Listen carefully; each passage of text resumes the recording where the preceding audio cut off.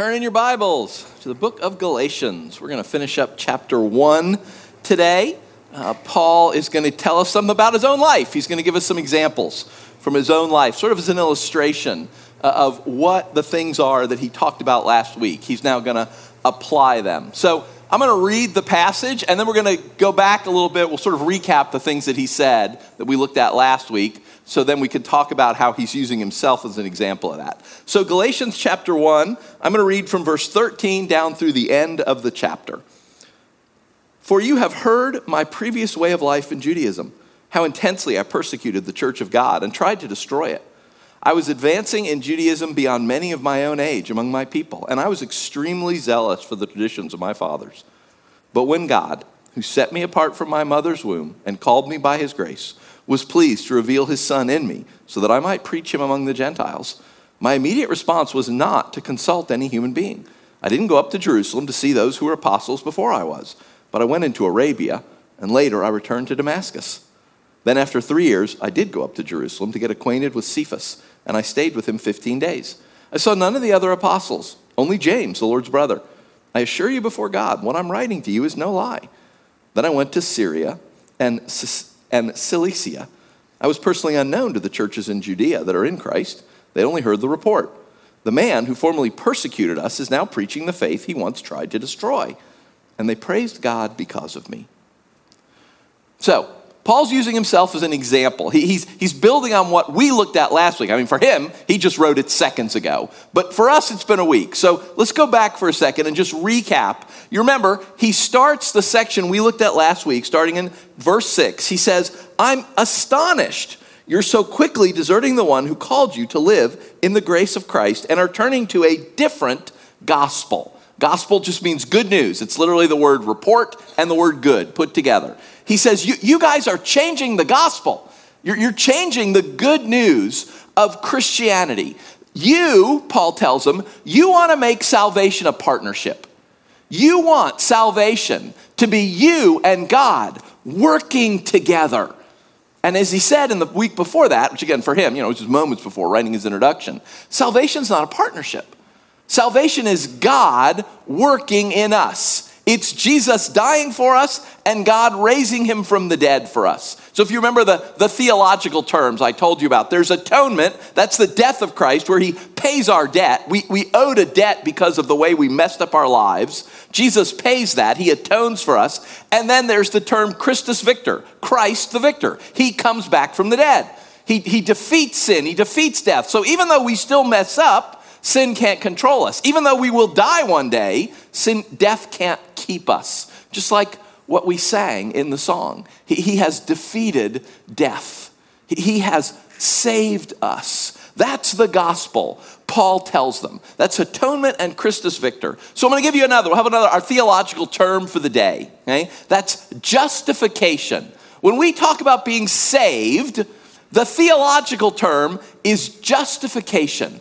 And it's a legal term. It's that moment when the judge pronounces something. It means literally to make something just. So I'm sure you've seen the TV shows and the movies. Maybe you've actually been in a court and seen it. You go through this whole trial, but there is a moment when the judge gives a verdict.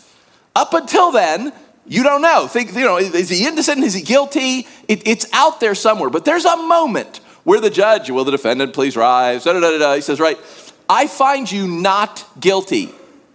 Bang, right? That is justification. That is a moment in time.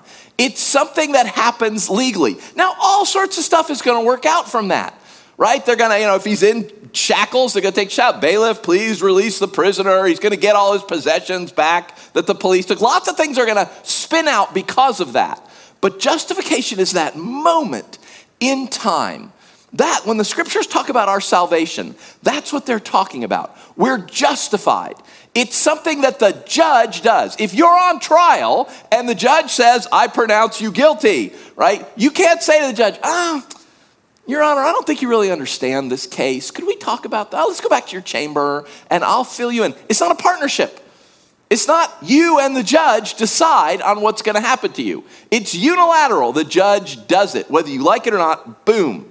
It's the judge's decision. That's justification. And it's not a partnership between us and God. God does it. Now that's different from sanctification, which we will get to later in the book. That is us becoming more and more like God. So our analogy all the time, discipleship, two wings of the plane. There's becoming a Christian, there's growing as a Christian. Becoming a Christian is justification. God does it. It's a moment. It happens. Boom. Sanctification is growing. That is a partnership.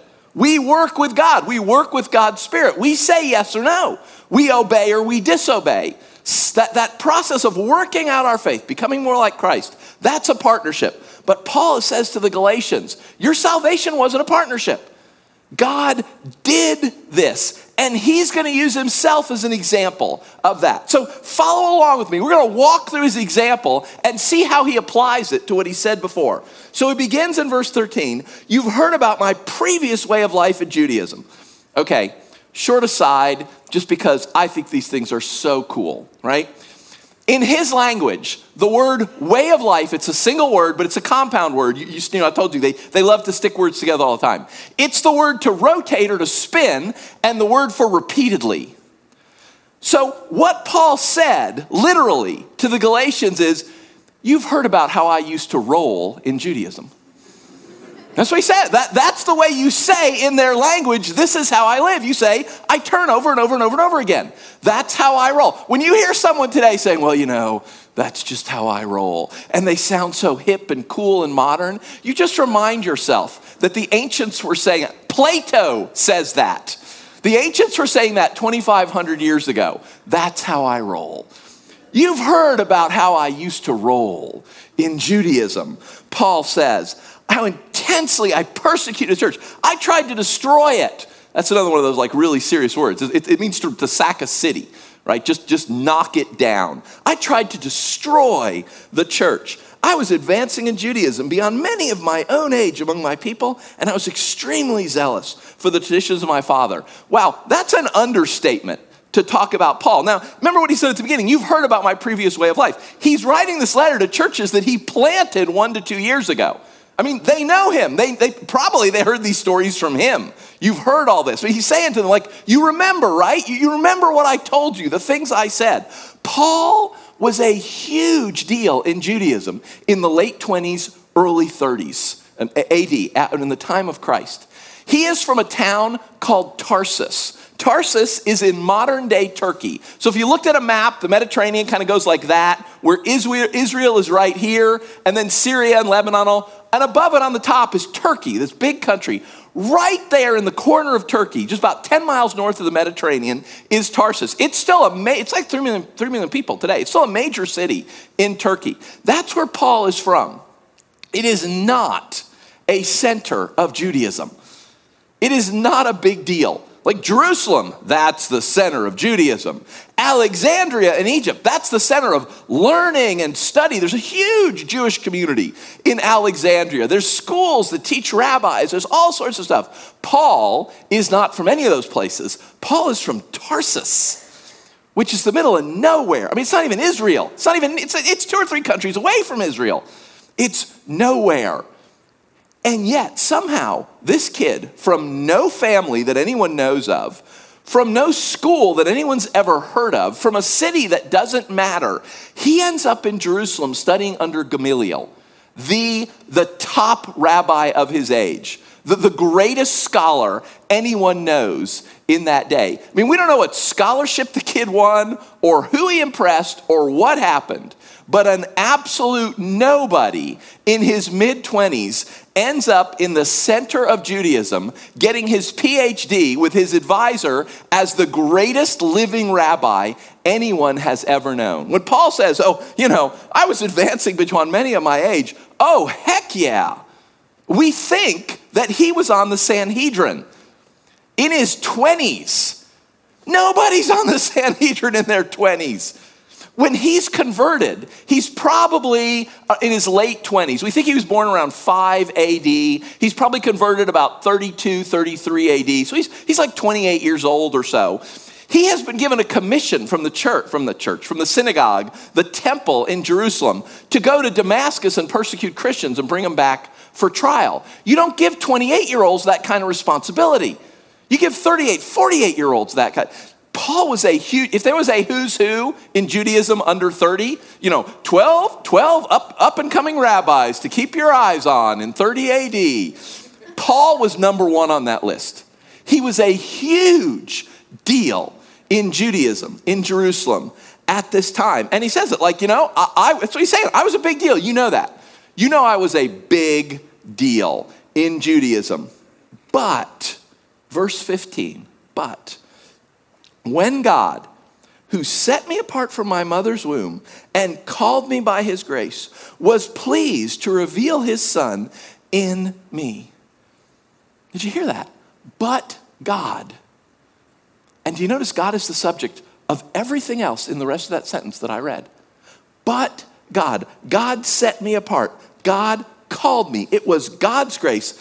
God was pleased. God revealed. It was God's son. Paul said, I was a big deal. You know that. You know how I used to roll. You know who I was and how important I was, right? But God. God did all these things, not me. Paul, who was a huge deal, who's studying under the most famous living rabbi there is, who has somehow gone from the backwoods of nowhere to the center of power in rabbinic Judaism. He's a Pharisee of Pharisees. Again, we think he very well may have been on the Sanhedrin, the council that rules the whole country. When this guy talks about what happened to him, he never uses the word I, but God. God did this. God revealed this. God made this happen. He says God revealed his son in me, not even to me. I mean, that's what we would say, right? And again, this is the way we talk. If you ask me how I become a Christian, I'm going to say I, right? I grew up in this church. I went to college. I learned these things. I was good for it. It's how we talk. There's nothing wrong with that. But when Paul talks about it, he wants to make really, really, really sure that the Galatians know how this happened. God did not reveal his son, Paul said, to me, so I could think about it and examine it and search the scriptures and make a decision. God did not reach his hand out to me and I reached up. Paul says God revealed his son in me. He says God planned this before I was born. It is tough to take credit for something that happened before you were born. I mean, you could try, right? Why was I born in America? Because all four of my grandparents immigrated to this country, right? Wow, aren't they fortunate to have me as their descendant? That I made them immigrate, right? It had nothing to do with it. I wasn't even there. My parents weren't even there. It happened before I was born. I don't get to take credit for these things. Paul said, God had planned this before I was born. God had set me apart from the womb. I had nothing to do with it. And when God was ready and God was pleased, then God gave me grace. Remember, grace in his language means a gift. It's God's gift to me. God did this for me. God revealed his son in me, not to me so I could think through it. In me, God did all of this, Paul says. It wasn't me. We don't get anything about Paul until verse 16.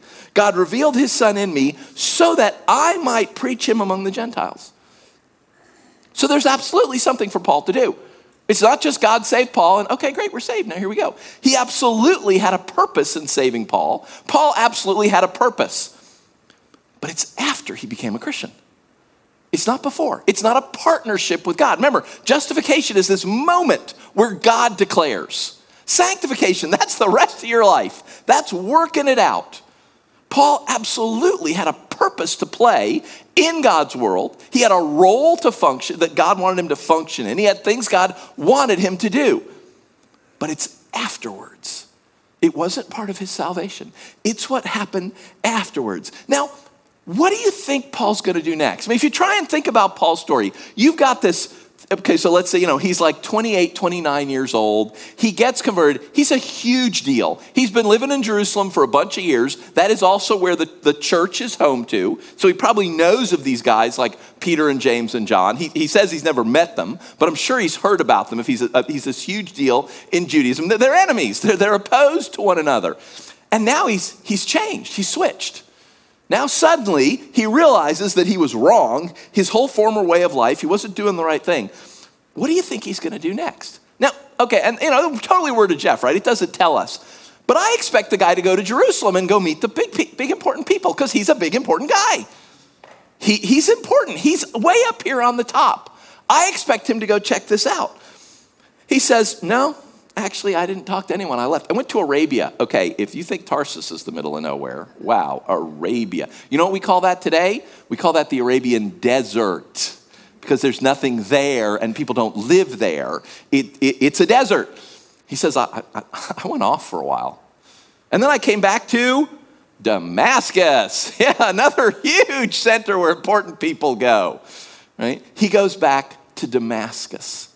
He says it's years. It's 3 years before he goes up to Jerusalem. He goes up, by the way, it tells us in the book of Acts, because they kick him out of Damascus. They get so sick of him there. The Christians have to hide him in a basket and lower him down outside a window in the wall because they are looking for Paul to get rid of him. He's so annoying. He goes to Jerusalem. Nobody will meet with him. They're all afraid of him. This guy used to kill Christians. Lots of Christians. The last time anybody heard about him was 3 years ago. He was on his way to Damascus to kill Christians in another city, and then he just disappears. And now 3 years later, he's back, and no one will meet with the guy. One guy in leadership in the church, his name is Barnabas. Barnabas takes a chance on him. Barnabas goes, meets him personally, hears him out, decides, this kid's serious. I mean, he's really become a believer. God's got a hold of him. And Barnabas brings him back to Peter. And then he meets Peter. He meets James. He stays there 15 days. Yeah, that's because they want to kill him again after that. He's out there. When he's not talking with these guys, he's out in the city preaching. You can imagine how well that goes, preaching Jesus in Jerusalem loudly. And so they want to kill him again. And so the Christians put him on a boat and they send him back home. Cilicia, that's Tarsus. Tarsus is Tarsus of Cilicia. It's the major town in Cilicia. Syria is where Damascus and Antioch. Paul comes, he spends a couple weeks in Jerusalem, he meets Peter, everybody agrees, yeah, okay. And then they put him on a boat and they send him home. He doesn't stay in Jerusalem. He's not part of anything. He just gets shipped. He's right back where he started as a kid. I mean, he has worked. I assume he has worked so hard. One does not get to study under Gamaliel just because you showed up for class that day. He has worked so hard up the ladder to become so important in Judaism, and he has lost all of it. And he's not important in Christianity. I mean, he even says that later, right? I went to Syria and Cilicia. I was personally unknown to the churches of Judea. Literally, he says, they didn't know my face. They had no idea. They didn't know me from Adam. I was just some guy. He got shipped back home after all of this. He's made this big circle from whenever he started studying. Now, he's probably 30, 31, something like that. And he's back home a nobody again. And that's the story he tells to the Galatians.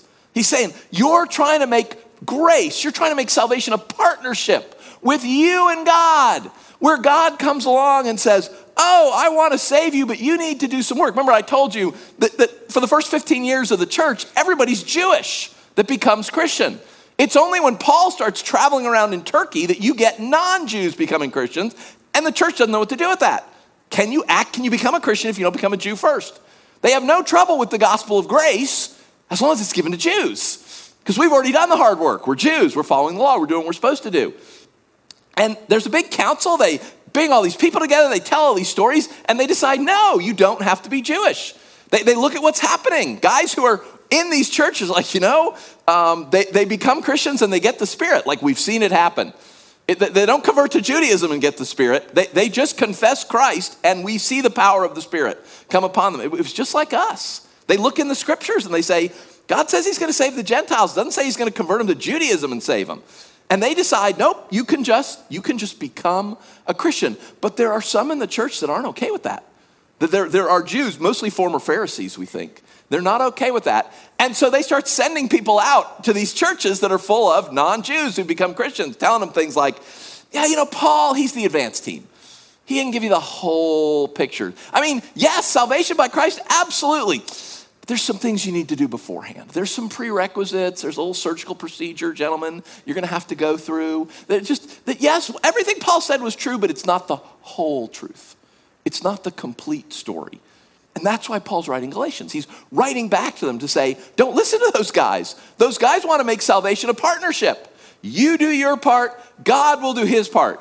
Here it is. It's like you're a drowning man and God reaches in and you reach up and you grab each other and God pulls you into the boat. Brothers and sisters, that's not salvation. Salvation is you're drowned. You're dead. You are in the water, dead. And Jesus, in his mercy, trades places with you. He doesn't pull you into the boat and the two of you celebrate. He gets in the water and dies so that you can be alive in the boat. It is not a partnership. It is mercy. It is nothing but a gift, Paul says. He says, I was important and then I wasn't. Why? Why does Paul end up back where he started, in the middle of nowhere? Because what did God call him to? Preach to the Gentiles. How many Gentiles are there in Jerusalem? I'm betting 0. I mean, maybe as high as 10 or 12. It's not a Gentile-friendly city at this point in time in the world. I mean, there's some Romans who are there, and they mostly wish they weren't. Paul is back in the Gentile world. He's back in Syria and Sicilia. He's back home where the Gentiles are, because that's what God called him to do. I mean, think about that. If salvation is a gift from God, that's it. Two wings of the plane, right? One wing of discipleship is evangelism. What is the absolute most effective form of evangelism? Prayer. Because it's not them and it's not us. It's God. It's God set me apart. God called, God's grace, God was pleased, God revealed, God's Son. If it's God at work in people, the absolute most effective way for people to come to Christ is that you ask him to. Now, anybody can do that, right? That is not scary. I hope that's not scary. I hope it is not scary to ask God, just like what we did praying for our schools. It's not scary to sit behind a school bus and say, God, I pray you take every single one of those children. I pray you claim as they walk off that bus, I pray your spirit goes, that one's mine, that one's mine, that one's mine. That is not a scary thing to do. And that is the most effective thing to do. And yes, when you get a chance, open your mouth, absolutely. Right? I mean, what did we say last week? Be humble, be hopeful, be bold. Right? You get a chance to talk, because you know it's not you.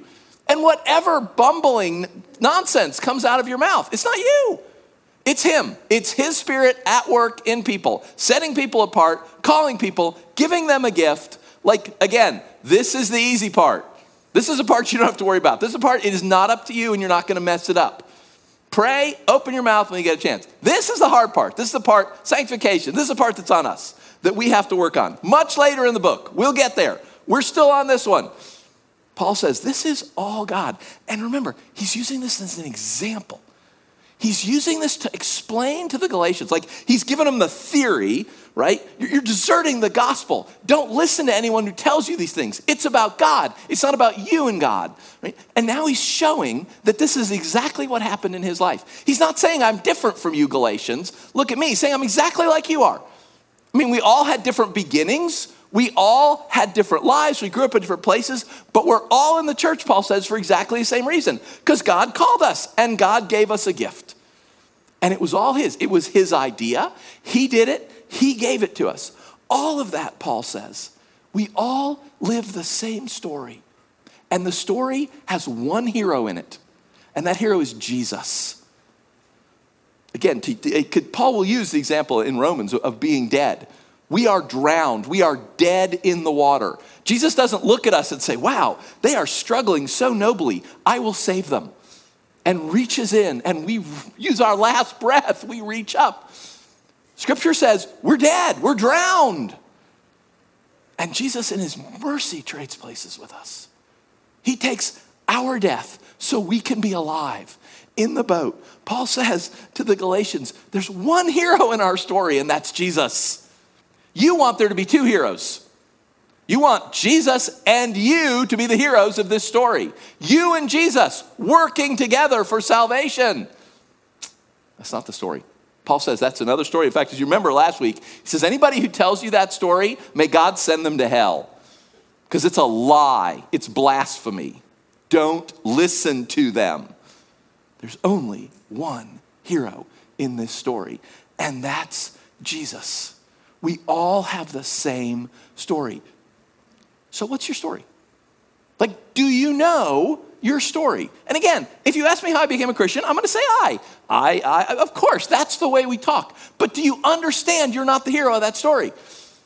You're not the one who figured it out. I am not a Christian because I'm smarter than someone else in college. We both heard the gospel. I accepted it, and this guy over here didn't.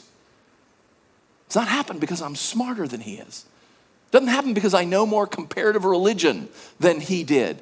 It didn't happen because I'm better and God was so impressed with me. It's a gift. And all I can do is pray that God gives him the gift too. Because that's how we are saved.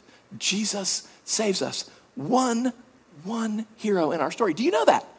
Like when you know your story, when you tell your story, when you think about your story, do you get what Paul is saying? Oh yeah, Jesus saved me. It's not me. Again, that's not to say you didn't do anything and all this other stuff wasn't going on. Paul has a story. Paul was headed in one direction. It was a really bad direction. And God just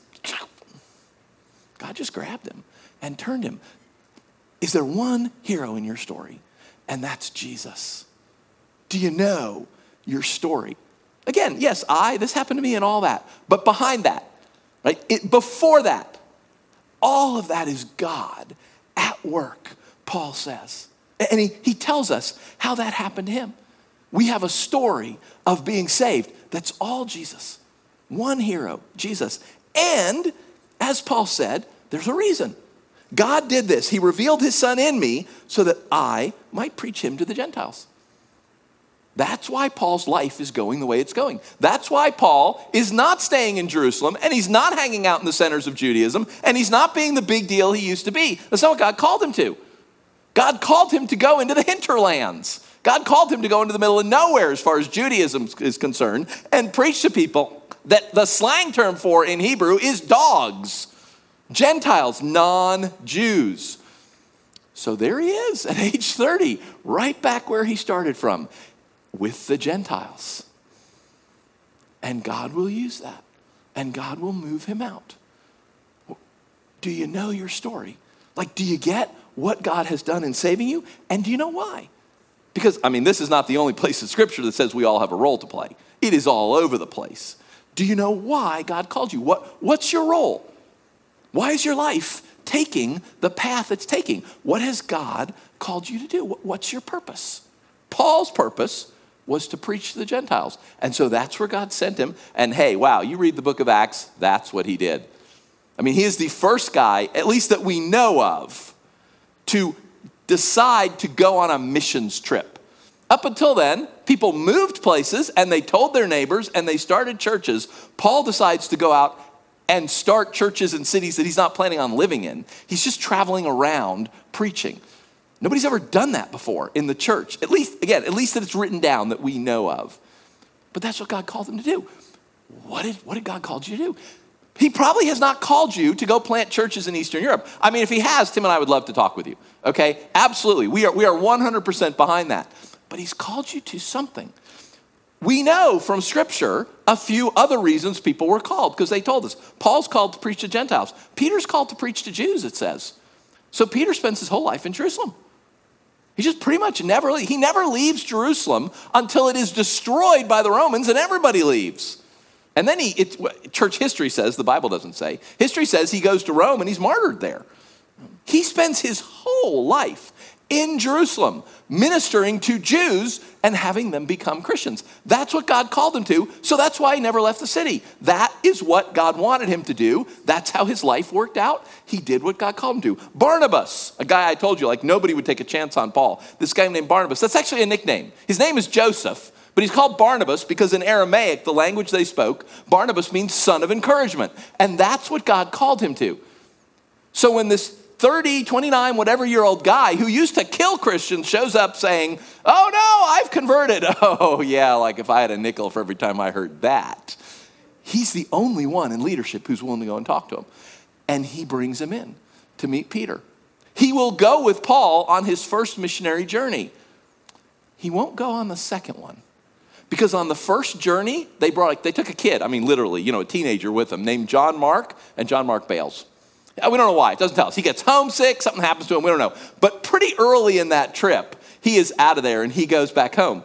And when Paul and Barnabas say, okay, let's do another missions trip, Barnabas wants to take John Mark with him. And Paul says, no way, that kid's a loser.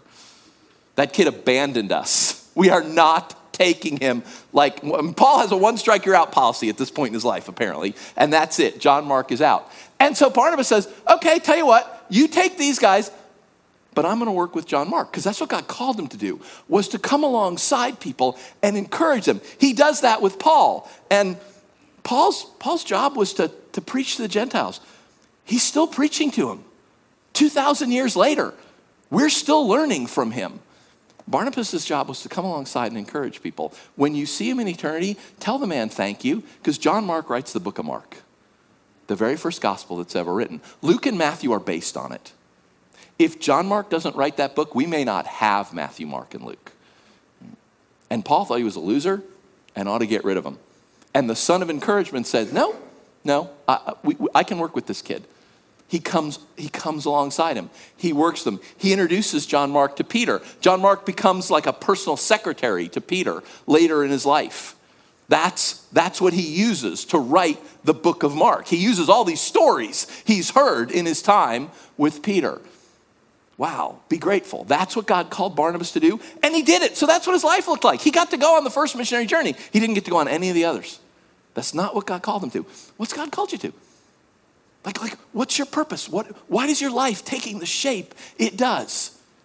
Are you doing what God has called you to do? And again, for Paul, for the first 3 years, that's to be out in the middle of nowhere. Apparently, other sources tell us, studying.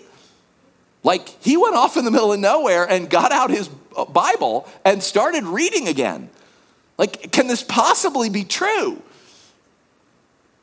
What's God called you to? What's your story? I'm going to pray over us. I'm going to pray for God's Spirit to speak to you. If you don't know your story, like Paul knows his story. He's using it as an example. I was going this way, but Christ saved me. It wasn't me, it was him. And this is what he called me to do. And so I'm doing it. And this is where I ended up because I needed to be there to do these things. I'm going to ask God's Spirit to speak to you. Do you know your story? Do you get that God, if you're a Christian, do you get that God saved you? It wasn't you.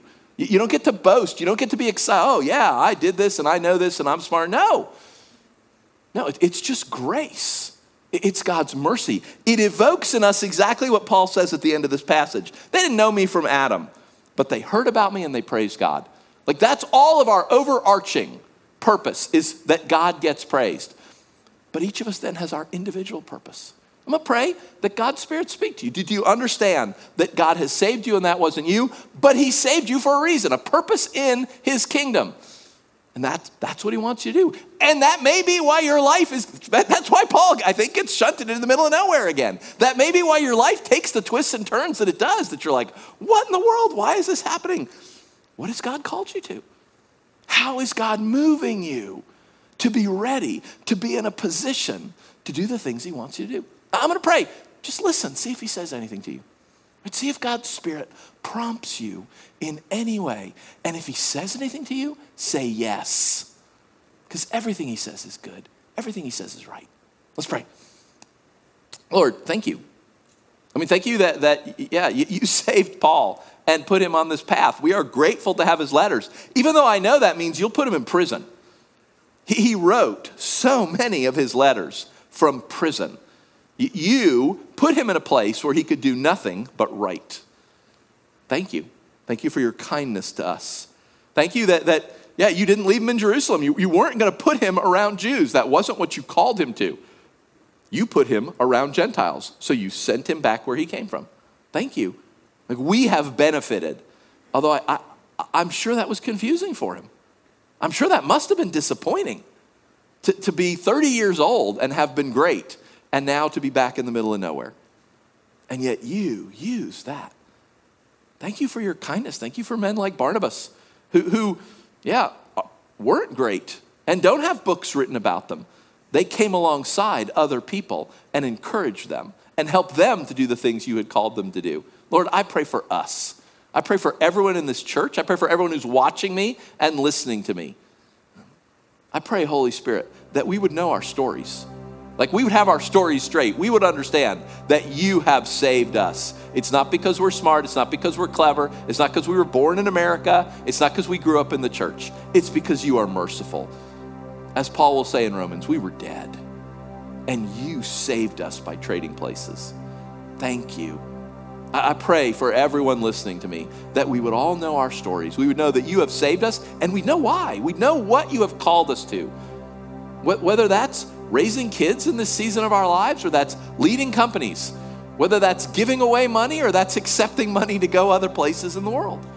You have called all of us to different things, just like you called Peter and Paul and Barnabas to different things.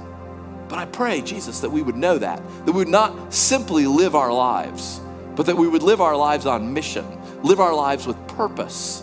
Because just like Paul, we know what you've called us to. We know why you're steering our lives in the directions you are, just like you did Paul's. Holy Spirit, speak to us. Speak to us loudly. You know we struggle to hear.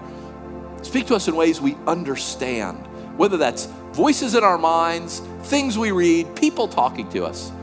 Holy Spirit, I pray you would speak to us as a church, that we would know our story. And we'd know our story as individuals, and we'd know our story all together. To be a church that is full of disciples who make disciples. That you'd show us how to be involved in that. Jesus, we are yours because you have made us yours. We are in the boat with you because you traded places with us. We were dead and now we were alive. You were dead and now you are alive again. And death will never hold any of us ever again. Thank you. Lord, we are so grateful for your kindness. Be merciful to us today.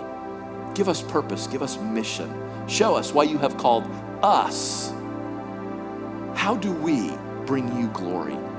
And then give us courage. Give us what we need to walk that out and live that. We pray this in your name, Jesus. Always. We pray everything in your name. You are our God and we are your people. Amen.